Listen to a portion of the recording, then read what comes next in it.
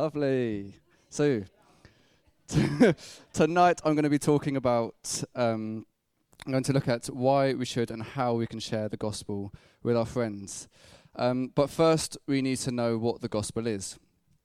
You can't teach someone to learn an instrument without knowing the instrument yourself.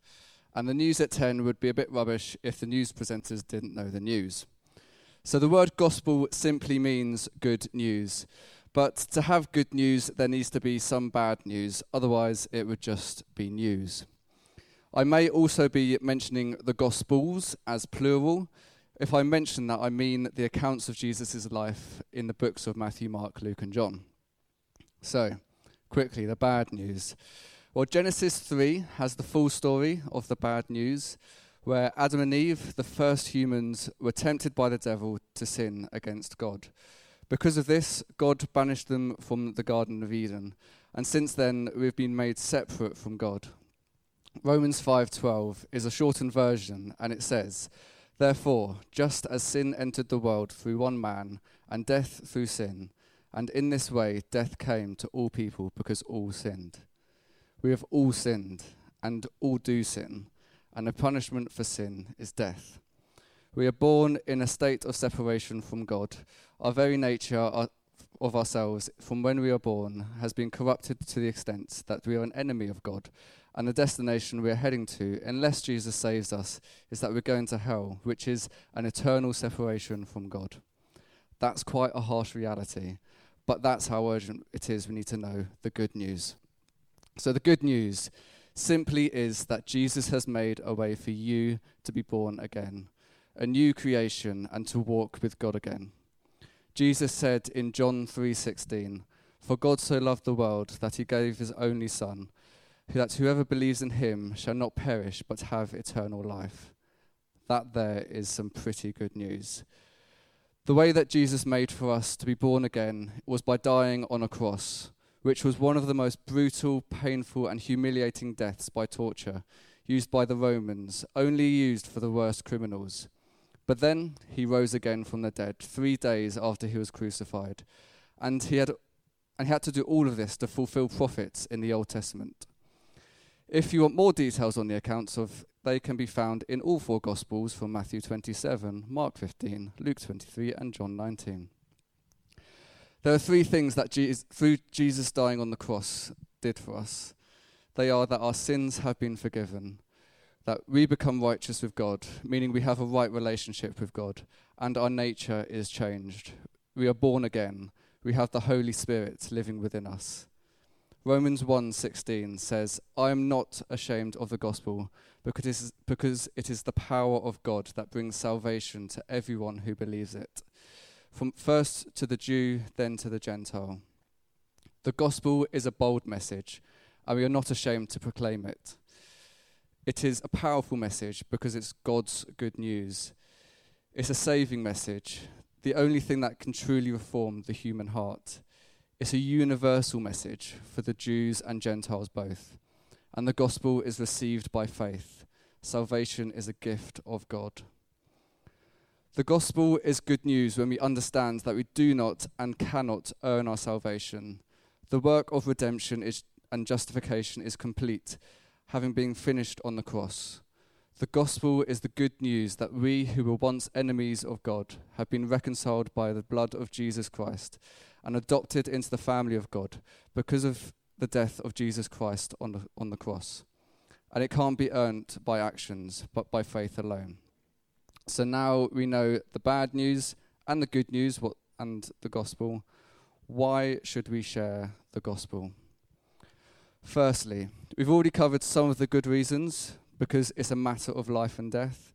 We know the bad and the good news, and if you love your friends, then I would hope that you would want them to live in relationship with God for eternity and not in separation. But this doesn't only apply with friends as well. As we see in Matthew 22:35, one of them, an expert in the law, tested Jesus with this question: "Teacher, which is the greatest commandment in the law?" Jesus replied, "Love the Lord your God with all your heart and with all your soul and all your mind. This is the first and greatest commandment. And the second is like it: love your neighbour as yourself. When Jesus says neighbour here, he doesn't just mean the people you live on the same road with or in the same town. He means the people you live in the same world as, which is everyone. By sharing the gospel, we are loving others as we love ourselves. And knowing the good and bad news, I assume we all want to be part of the good news. But also sharing the gospel and through the loving of your neighbour in that way, we are helping them to start to live by the first and greatest commandment according to Jesus. We also share the gospel because we are commanded to. It was the last thing that Jesus told his disciples to do in Matthew 28:19, to go and make disciples of all nations, baptizing them in the name of the Father and of the Son and of the Holy Spirit, and teaching them to obey everything I command you. And surely I'm with you always to the very end of the age. In the Lord's Prayer, we say, Our Father in heaven, hallowed be your name. Your kingdom come, your will be done, on earth as it is in heaven. When we pray this, God wants us to be the sharing of the kingdom's message down on earth. We are here to extend his kingdom down on earth. We are here to share the good news. So we now know the bad news, the good news, and why we should share the gospel. Time to look at how we can share the gospel and tell our friends about Jesus. Firstly, I want to acknowledge that it can be really difficult. Speaking to friends who don't know Jesus can be difficult. We can often give excuses of why we aren't telling our friends about Jesus. Sometimes we feel like we're not good at it. We're too tired, and sometimes we can't be bothered. I can often say, that's for extroverts and I'm an introvert. But sometimes we just need to get into a mindset. Sometimes we get into a mindset which says it's too difficult. I tried it before and it didn't work. Why should I try it again? We may have lost hope because we've been disappointed. We've been trying and nothing seems to happen, and it can be embarrassing. With all of those things, we may feel and say we're still called to share. What better way to find out how to talk to people about Jesus than to hear how Jesus spoke to people? As I said in my sermon last week, we are to be walking as Jesus walked. So let's copy after his example of speaking to people. To do this, I'm going to ask Leo to come up and read from John 4:7-26 for us, where Jesus talks with a Samaritan woman. Thank you, Sam. When a Samaritan woman came to draw water, Jesus said to her, "Will you give me a drink?" His disciples had gone into the town to buy food. The Samaritan woman said to him, "You are a Jew, and I am a Samaritan woman. How can you ask me for a drink?" For Jews do not associate with Samaritans. Jesus answered her, "If you knew the gift of God and who it is that asks you for a drink, you would have asked him, and he would have given you living water." "Sir," the woman said, "you have nothing to draw with, and the well is deep. Where can you get this living water? Are you greater than our father Jacob, who gave us the well and drank from it himself, as did also his sons and his livestock?" Jesus answered, "Everyone who drinks this water will be thirsty again, but whoever drinks the water I give them will never thirst. Indeed, the water I give them will become in them a spring of water, welling up to eternal life." The woman said to him, "Sir, give me this water so that I don't get thirsty and have to keep coming here to draw water." He told her, "Go, call your husband and come back." "I have no husband," she replied. Jesus said to her, "You are right when you say you have no husband. The fact is, you have had 5 husbands, and the man you now have is not your husband. What you have said is quite true." "Sir," the woman said, "I can see that you are a prophet. Our ancestors worshipped on this mountain, but you Jews claim that the place where we must worship is in Jerusalem." "Woman," Jesus replied, "believe me, a time is coming when you will worship the Father neither on this mountain nor in Jerusalem. You Samaritans worship what you do not know. We worship what we do know, for salvation is from the Jews. Yet a time is coming, and has now come, when the true worshippers will worship the Father in the Spirit and in truth, for they are the kind of worshippers that the Father seeks. God is Spirit, and his worshippers must worship in the spirit and the truth." The woman said, "I know that Messiah, called Christ, is coming. When he comes, he'll explain everything to us." Jesus declared, "I, the one speaking to you, I am he." Thank you, Leo. So, how do we tell our friends about Jesus? There are two aspects that I'm going to go into, and they are being ready and then sharing the gospel. So firstly, being ready. How can we be ready? When I say being ready, I don't mean you need to be tense, waiting to pounce on your friends when they seem like they're about to open up and be ready to encounter Jesus. I mean to be ready and expectant to meet people who God has chosen for you to share Jesus with them. God will place people in your path who you can share Jesus with, and he gives you those divine appointments. If we look through the accounts of Jesus' life, he was always expectant of these divine appointments. In the story we heard today, Jesus was already ready to speak to the Samaritan woman. You need to recognize the area that you're positioned in, because it's your mission field. When you're at uni or at work, you're at a place that others can't go. It would be a bit weird and inappropriate if I rocked up at a school and started sharing the gospel with the teachers, or if I turned up at a physics lecture. These places are places that you have access to that others don't, and you may be the only Christian in those places. And if there are others, great. You can partner with them to share Jesus with them. We probably need a mindset shift too, which says, will I be open for a divine appointment in my workplace or my study place this week? Or will I be ready, willing, and open with someone who needs to hear the good news of Jesus? Where God has placed you, he has appointed you to be a minister and share the gospel, because church leaders and other Christians can't get there. We also need to slow down sometimes. Jesus never rushed. It's estimated that he walked 3,125 miles during his ministry, but there isn't any mention of him running in any of the Gospels. He was often late by the world's standards. For example, when he went to Bethany to be with Martha when Lazarus had died, Martha said to him in John 11:21, "If you had been here, my brother would not have died." To Martha, Jesus was late, but Jesus worked a miracle outside of earthly time, and Lazarus was raised to life. Spoiler alert. The enemy wants us to get so busy that we're rushing all over the place and miss out on those divine appointments, which sometimes my weeks can feel like.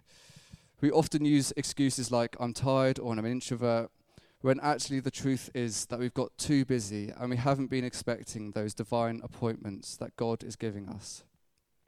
We can learn a lot from the way that Jesus walked, not rushed, not running to those divine appointments.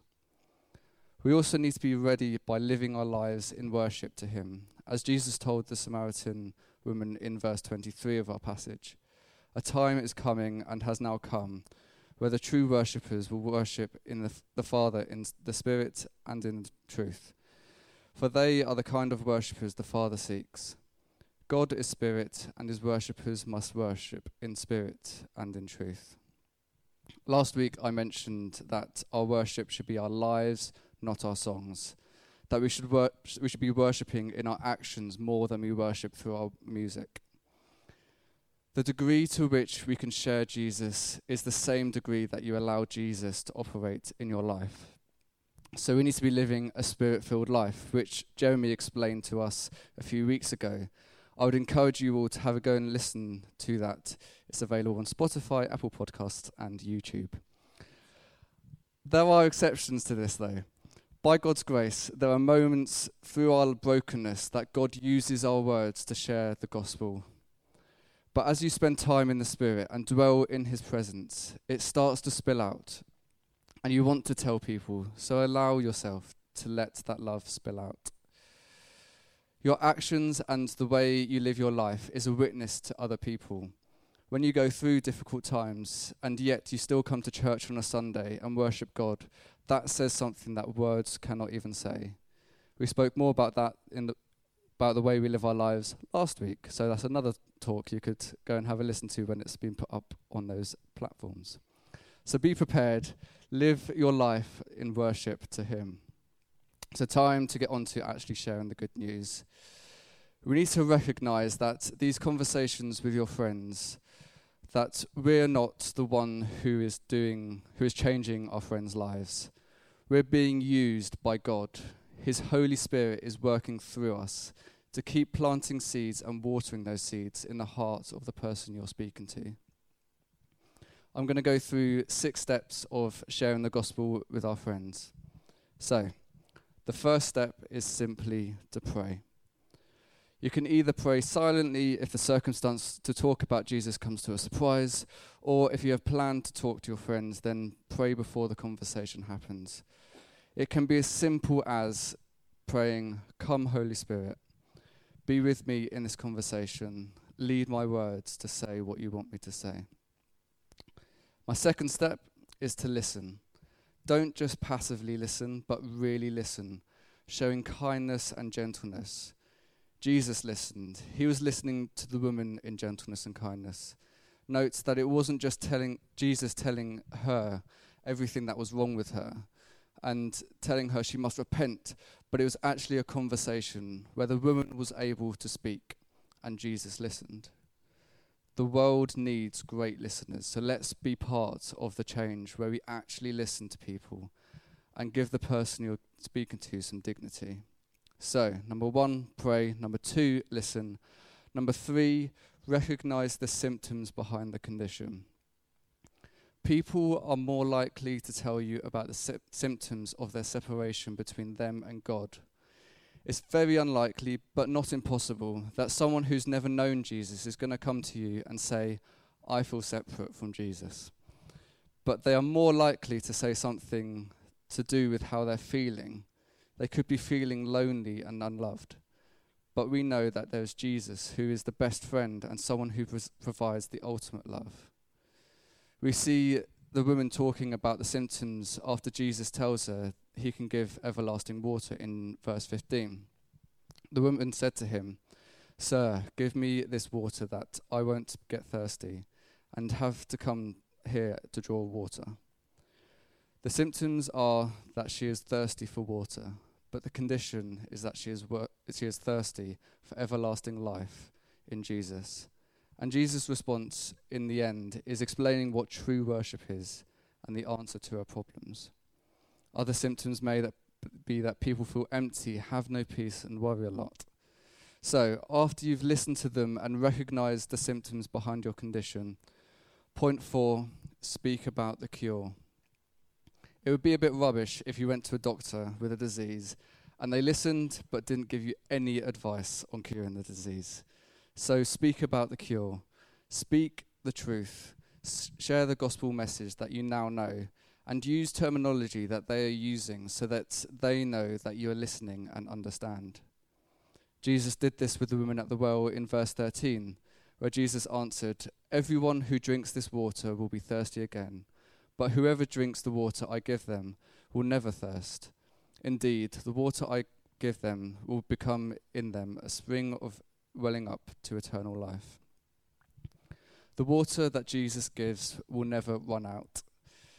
If the person you're speaking to has no peace, you can respond to them, letting them know that peace can be found in Jesus. Another way of speaking about the cure is through sharing the story of how you've come to know Jesus. Share your testimony. When it's something that you've been through, the person you're speaking to is more likely to take it in. Not just because it's a personal thing, but also because it will be unique to you. So pray, listen, recognize the symptoms behind the condition, speak about the cure, and then offer to pray with the person. If you ask someone whether they'd like you to pray with them, it's quite rare that they're going to say no. If they do say no, don't worry, that's fine. You don't need to force it upon them. When you pray with them, pray about the symptoms as well as that they would know Jesus. An example prayer could be, Lord God, would you just reveal yourself with my friend? Would you give them a sense of your presence? And would you would they feel your peace fall upon them? So the sixth practical step is to extend an invitation to the person. Ask them whether they'd like to come to church or along to see you, or even just to hang out with some friends down at Spoons. As Jesus said in Matthew 18:20, "For where 2 or 3 gather in my name, there am I with them." Even when you hang out with your friends at the pub, Jesus' presence is with you. Also, Christmas time is one of the best times to invite people to church. And we have a lot going on at Christmas, which you can find on these leaflets. And I know the CU have a Christmas Carol concert coming up as well. So we need to pray and then listen, recognize the symptoms, speak about the cure, offer to pray with them, and then invite them. These steps don't need to all happen. They're not all going to happen every time you meet with someone. You might end up skipping steps 1 to 4 and know that you just need to pray with them. And you might just have time where you listen to the friend and it doesn't go any further in that moment. But especially if they're your friend, you can catch up with them at a future point and ask them whether they've thought about what you spoke with them again. And some of the earlier points are likely to be shorter, and you can further develop that seed planting, helping them to get closer to Jesus. Don't give up praying for people and their salvation. A story from a lady from my home church, Pat, who's just turned 90. A few months ago, Pat's son passed away.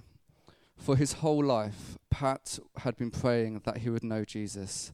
Then a few days before he passed away, he gave his life to Jesus. Pat didn't give up praying for her son, and God worked. God doesn't do things in our time. He has his own timing. Let's go into this week and share the gospel.